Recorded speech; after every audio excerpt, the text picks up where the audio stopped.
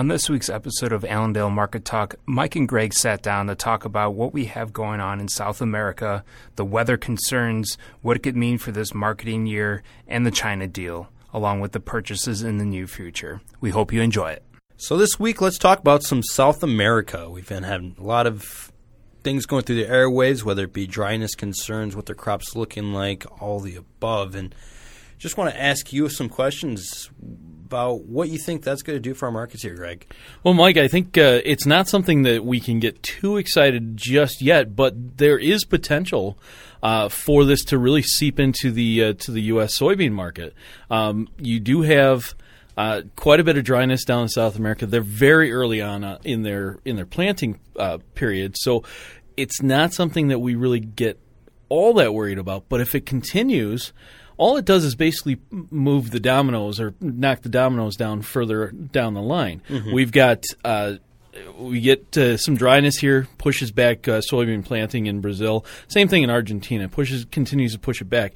The safrinha crop in Brazil gets pushed back.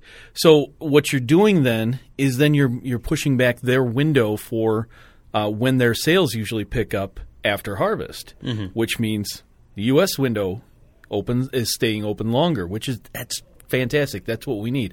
We need something like that to help out this bean market that's kind of been stuck in neutral because of the up-in-the-air China situation.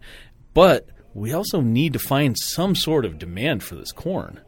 And that would be kind of a perfect storm for us if this dryness concern keeps up into, say, November and maybe even early December. So you're saying that with some of this dryness concern, that's going to help us leg ourselves out of this demand glut we've been looking at, or are we going to be able to gain some more of that market share that we've been losing recently? It's entirely possible. I mean, it doesn't necessarily mean that we're going to get back to where we were 2 years ago before this China trade dispute and all these other trade issues happened. But it definitely starts to perk up and show an increase in demand that may be able to then work its way into the balance sheet for the USDA and lower the ending stocks, thereby bringing prices back up a little bit.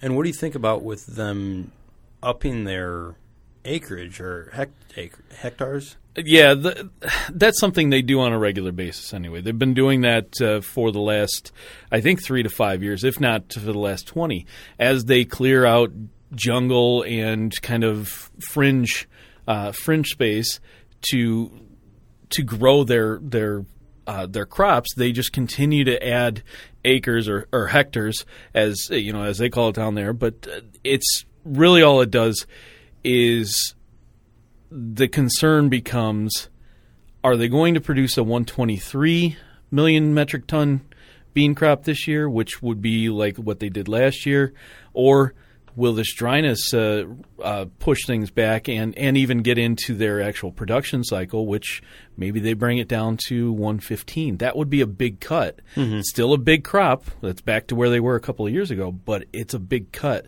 and means that maybe it just opens things up for us. Mm-hmm. And how long do you think that this dryness would have to persist before we really start getting excited about it? I think you'd have to see this through the month of October and maybe into the start of November, mm-hmm. to really start to get some concerns about pushing their season back, similar to the way that we had this spring where it was so wet. We didn't plant a lot of our corn until June. Well, that's extremely late for us. That's kind of what they're waiting for. They have a different type of soil down there, so they're used to being able to get a lot of rain and having it be able to get out there the next day or that afternoon because it goes through like a sandier soil. But this is one of those things where if they're not getting it, they have to have that rain just to be able to get out there and work that ground. If mm-hmm. they don't get it, it's definitely not going to grow. Mm-hmm. Yeah, so what I'm hearing is this late October, early November time frame with potentially South America's planting being delayed due to the dryness, and then also our harvest being delayed to about that time frame. Sounds like that's going to be a pretty good time frame to be looking at for a lot of questions to be answered. Is that correct? It could be. Definitely. I mean, we're not going to say, this is speculative at this point, but we're not going to say that it definitely means the market's going to take off. But it does lend itself to having an air of positivity around the corn and beans. At this point, it would be more of a bean story than a corn story. Mm-hmm. But as we know, a lot of times when the beans make their move, the corn will limp along behind it. Right. So that's the hope at this point is, and seasonally, we typically do tend to make our lows around the beginning of October 3rd, October 5th, around there. And then we start to work our way back up. And usually it's a slow grind, but we're kind of at that point, we've already gotten into harvest. This year we'll be just barely getting into harvest. I think we're at 7% harvested on corn right now. We haven't gotten any bean numbers yet, but we're at that point with the amount of rain that we're getting here in the Midwest that we're looking at what we did last year. So, yeah, there's potential to see some quality issues here. Maybe it does take some yield off the table. Maybe we do see some more loss. That could help us to prop our prices up here when we're in that harvest supply glut. You typically, obviously this is when all the new crops coming in. We've got more than we know what to do with, and I think at this point, farmers haven't made many sales, so that's one of those things that could help to pry some corn or beans out of the farmers' hands. Mm-hmm. So, what are you expecting? Just from what we know right now, price-wise, going into this year, going into the end of the year, mm-hmm. Is that I would think that the corn can get back up to at least make an attempt to fill the gap that was left from the August WASDE report, mm-hmm. 392 3/4.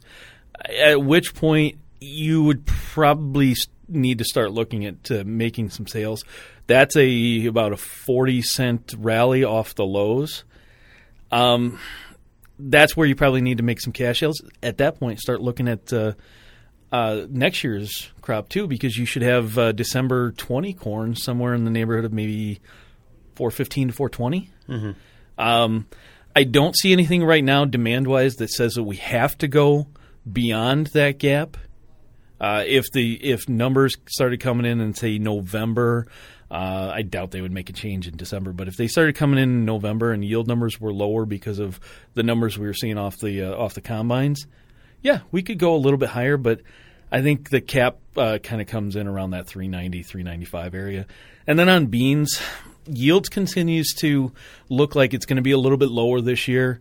The ending stocks have come down to a much more manageable number, but don't get me wrong, that's not really bullish. Right. 640 million bushels. Mm-hmm. So without China, get us up to November, maybe around 920, 930, 915, 925, something like that. Mm-hmm. So you're not thinking about what was it? I think it was last February, I want to say, when we were sitting around 970. You're looking more so a little bit more suppressed this year, thinking that this trade war is going to probably blow up again. Yeah, I mean, I hate to be pessimistic on trade, but we've been down this road, and as much as I keep reading that it sounds like we're talking differently about trade this time around, I think maybe the trade representatives are getting to the point where saying we need to come up with a new story rather than saying everything is great.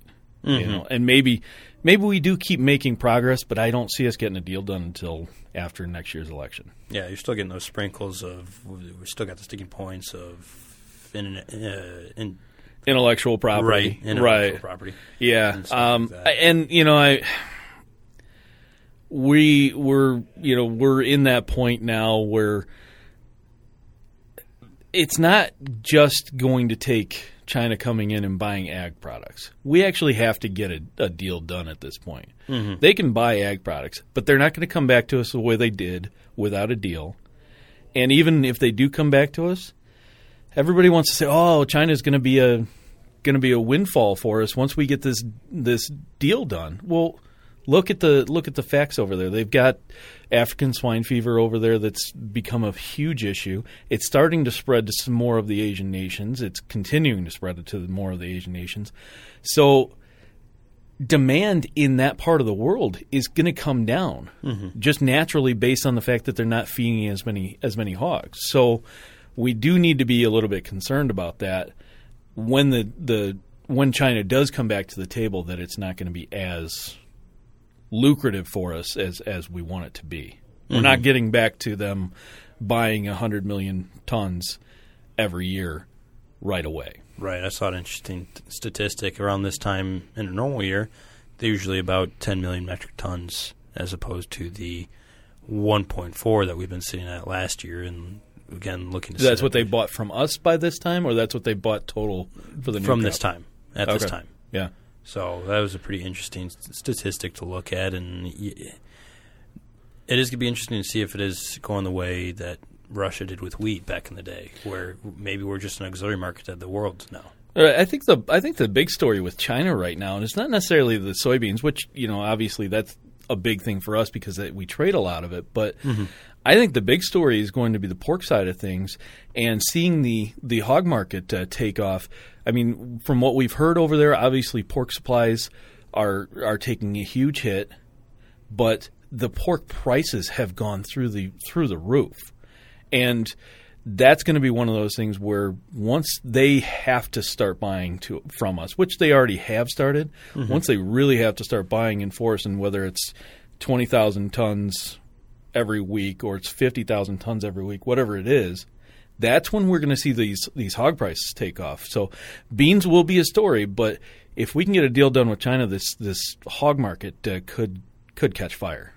Speaking of the ASF and the hogs, what are your thoughts about whether or not it comes over here? I mean, you had the testing out in – not the testing, but the test in order to make sure that we were ready for it out in Iowa. What are your thoughts if it comes over here? It's a game changer. That shuts us down. The testing that you're talking about, or the I guess it's similar to like a tornado drill in a school, or a fire drill in a school. It's a preparedness thing, and it's something that we do on a regular basis. We've put in hundreds, if not thousands, of stopgaps along the way to try and get away from something getting into this country like ASF that could cause massive destruction to our infrastructure, like the pork infrastructure or the hog infrastructure. If it were to get through, because things happen, mad cow shouldn't have gotten through, BSE, whatever you want to call it, and we shouldn't continue to hear about it, but we do still hear about it. It's one of those, at some point, if it does come through, that will shut down exports completely. No one is going to buy U.S. pork for, maybe they put sanctions on it for 6 months, maybe they put it on for a year, maybe it's just an indefinite thing. But all that pork that we have just continues to stockpile. Prices of hogs, prices of pork, everything's just going to fall apart. We're just going to have too much. I mean, it's just one of those plain and simple type things. It's just you cannot go through something like that and not see a hiccup in the exports that could last for 3 months, 6 months, 2 years, whatever. Right. Would you be looking for, once we do get it settled out, though, for the same kind of price movement that you're seeing over in China, where prices skyrocket because we just ran through so much of the herd? Or you could. It really depends on how widespread it gets here in the country. Because what we saw over there was just ridiculous for how it spread. I mean, you look at some of these times where you look at like how a computer virus spreads, and it hits and things light up in different areas. That's how it was in China.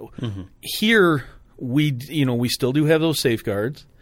So if it were to happen, it wouldn't necessarily happen as widespread, hopefully.